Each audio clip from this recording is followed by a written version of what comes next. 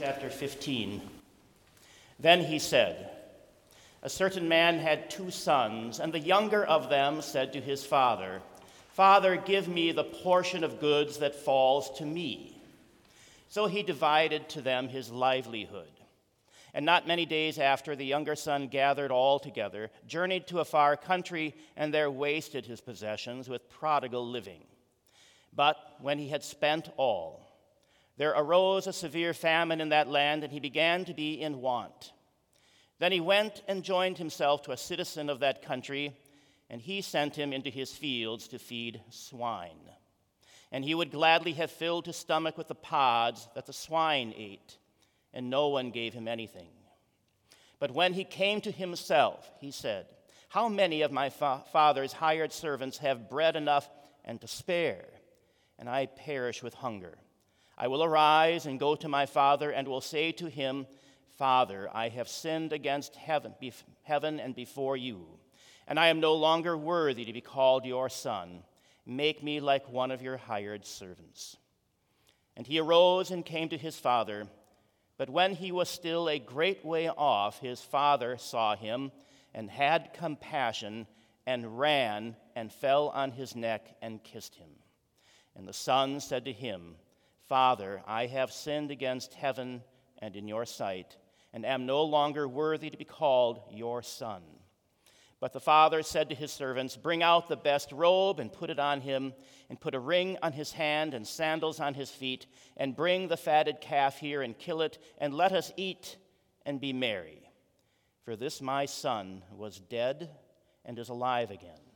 He was lost and is found.' And they began to be merry. These are your words, Heavenly Father. Sanctify us by your truth. Your word is truth. Amen." Your fellow redeemed in Christ, Luke chapter 15 is a chapter of lost things. A lost sheep, a lost coin, and finally, a lost son. When I taught confirmation class, in one of the last class periods each year, I would read through these words of Jesus from Luke 15, and I would tell the confirmands, who were usually 13 or 14 years old at the time, remember this story from Jesus. And I would go on to explain why. I know what happens to many children after confirmation, and especially after high school. They drift away from church. They find other things that are more enjoyable on a Sunday morning than gathering with God's people around word and sacrament. They become apathetic about their faith in Christ, thinking, what does it even matter? At that point, the students would usually comment about how they really couldn't imagine leaving church. For most of them, going to church was routine, normal. Why would they stop? To which I would respond, you don't know yet the full weight of the hatred Satan has for believers, or the full weight of the world's despising of you, nor of your own sinful desires. But I would go on to tell them, no matter how far you may fall away from your Savior in the coming years, even the decades to come, no matter how far, I want you to remember what Jesus teaches you here in Luke 15. So what is that teaching? We're told about a man with 2 sons. The younger son asks his father for his inheritance. His father is not dead. And so this request is not only odd, but insolent and disrespectful, basically saying, it's better for me if you're dead, Dad. Nevertheless, his father divides his inheritance, and the younger son gets his share. The inheritance doesn't last. The son goes to a faraway country and wastes it all. That's how the younger son uses the inheritance that he thought was so important. But he didn't plan on a famine, a time of trial for which he was unprepared. And unable to provide for himself anymore, he's forced to find a job feeding swine, bringing food to pigs. The choice of swine here as the animal the son must feed is one which would strike the hearers of Jesus as a shocking decision. Pigs are ceremonially unclean for Jews. And yet the son has sunk so low that feeding swine is the only way for him to survive. It's at this low ebb of his life that he crafts his plan to return home. I will arise and go to my father and will say to him, Father, I have sinned against heaven and before you, and I am no longer worthy to be called your son. Make me like one of your hired servants. At first glance, the son's plan appears to be a sound one. Admit the wrong and choose a way to make good for your sin. Make me like one of your hired servants. The problem is that the son seeks to rely on his own repentance and his own choice of how to show his humility. It is a self-centered repentance. See how sorry I am. Let me earn back your love. This son has not yet realized the depth of his fall. He thinks only of a law answer to his predicament, a way for him to warrant his father's forgiveness.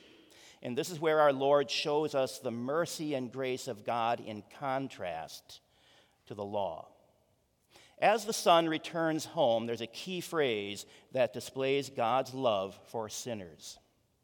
But when the son was still a long way off, his father saw him and had compassion and ran and fell on his neck and kissed him. His father is not standing there waiting for the wicked son to crawl back to him. He's not looking for his son as he approaches with arms crossed, perhaps slowly tapping his foot as he awaits his son's return. Rather, his father saw him a long way off, and the father runs to the son, showing his compassion, the depth of his love for a son that was lost and is now found. It is to this part of the parable that I would point the confirmation students. Look at the Father.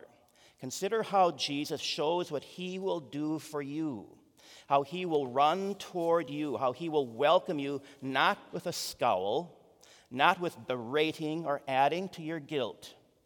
The son's sin is admitted, and there's no penance imposed by the Father, no earning of the Father's compassion. It is given freely. There is mercy, and there is a feast. Let us eat and be merry, for this my son was dead and is alive again. He was lost and is found.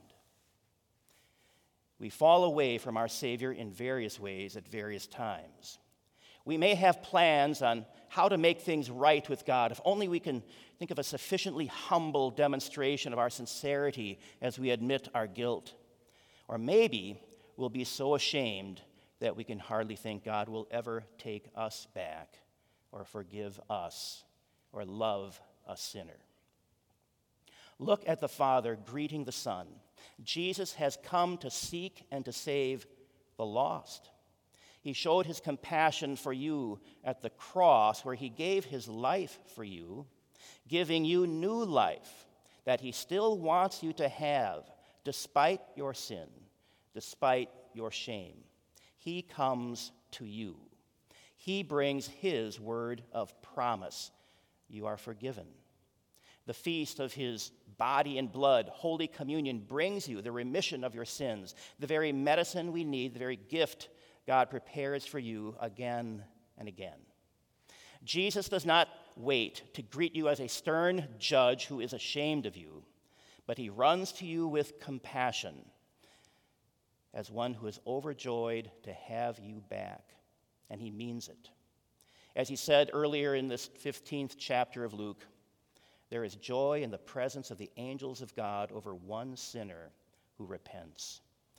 Believe him, and God grant you to grow in your faith in this promise of the God of compassion, a love for you, the sinner.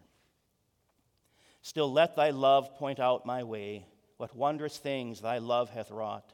Still lead me, lest I go astray. Direct my work, inspire my thought. And if I fall, soon may I hear thy voice and know that love is near. Amen. And glory be to the Father, and to the Son, and to the Holy Spirit, one God, now and forever. Amen.